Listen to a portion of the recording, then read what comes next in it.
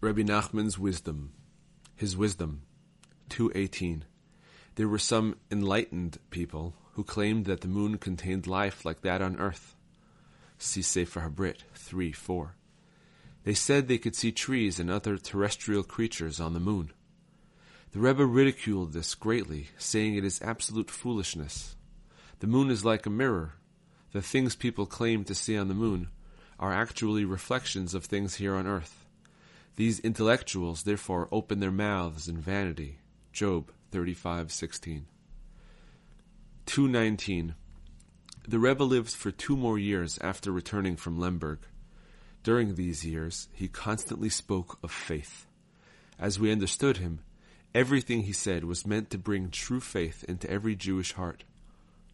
Many times the Rebbe would remind us of the great favor that Moses did for us by beginning the Torah with the simple words, "In the beginning, God created heaven and earth."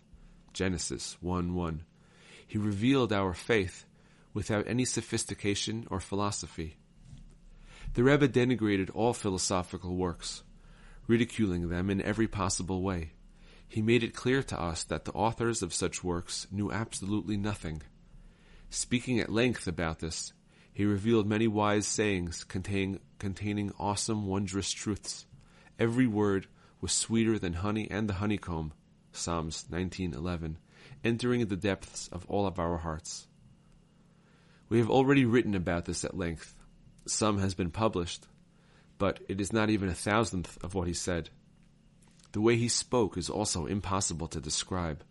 The words were both sweet and awesome, coming from his lips with holiness, purity, trembling, and awe.